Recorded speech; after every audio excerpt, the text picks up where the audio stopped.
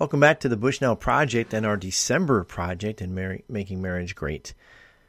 Looking at this Christmas story, or the Incarnation of God, and drawing heavily on one of my favorite books by J.I Packer, Knowing God. So it is my favorite J.I Packer book, but it is also one of my favorite books, period. Knowing God by J.I Packer. And on page 55, continuing our study, looking through this and hoping that, guys, you've invited your wives and that you guys are having some good conversation about the incarnation of Jesus Christ and just the importance of Christmas, right? Not the holiday, but of what it means, the real story behind it. And so to encourage you in that. I watched a really interesting movie with my wife, Beth. She and I sat down and watched The Man Who Invented Christmas, or something like that. And it was about Dickens, who wrote the Christmas Carol, and it's sort of the story behind him writing the Christmas Carol. And I think it was somewhat historical and creative, but I thought it was pretty good. It's a provocative movie. And then at the very end, it talks about some of the facts that came from him writing that book. Anyway, so a little side note, sorry about that. Chase that squirrel for a little bit, or rabbit, whatever you want to call it. But on page 55, just continuing on, and the first thing he's saying here from the bottom of page 54, the baby born at Bethlehem was God. And looking at what the language of the Bible says, so he goes on to write, he was the Son of God, or as Christian theology regularly expresses it, God the Son.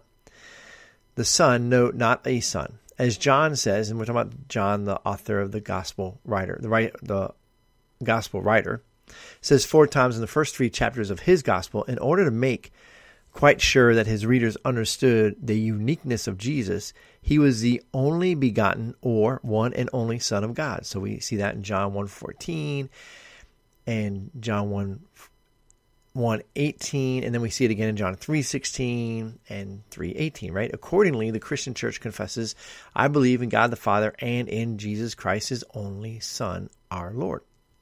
And so he goes on to write, because sometimes we have many others who will say, well, he was a Son of God, or he was not the only Son of God, or in the Son of God, that he was a creation of God the Father. So let's ponder about that, because we do have some that say that, or say that of us, right? So J.I Packer continues on, and this is his paragraph, so that you know I'm continuing to quote J.I Packer. Christian apologists sometimes talk as if the statement that Jesus is the only begotten Son of God was the final and complete answer to all questions about his identity. But this is hardly so, for the phrase itself raises questions, and it can easily be misunderstood. Does the statement that Jesus is God's Son mean that there are really 2 gods? Is Christianity then polytheistic, as Jews and Muslims maintain?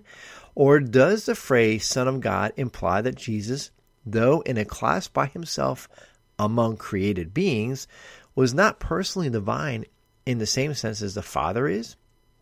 In the early church, the Arians held this, and in modern times, Unitarians, Jehovah's Witnesses, Christian Delphians, and others have taken the same line of thought.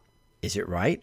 What does the Bible mean when it calls Jesus the Son of God? So a great paragraph sort of unpacking this reality that we need to deal with. What do we mean? What do I believe when I say that this baby born in Bethlehem is the Son of God? That Jesus, the Christ, Jesus, the Messiah, is the Son of God.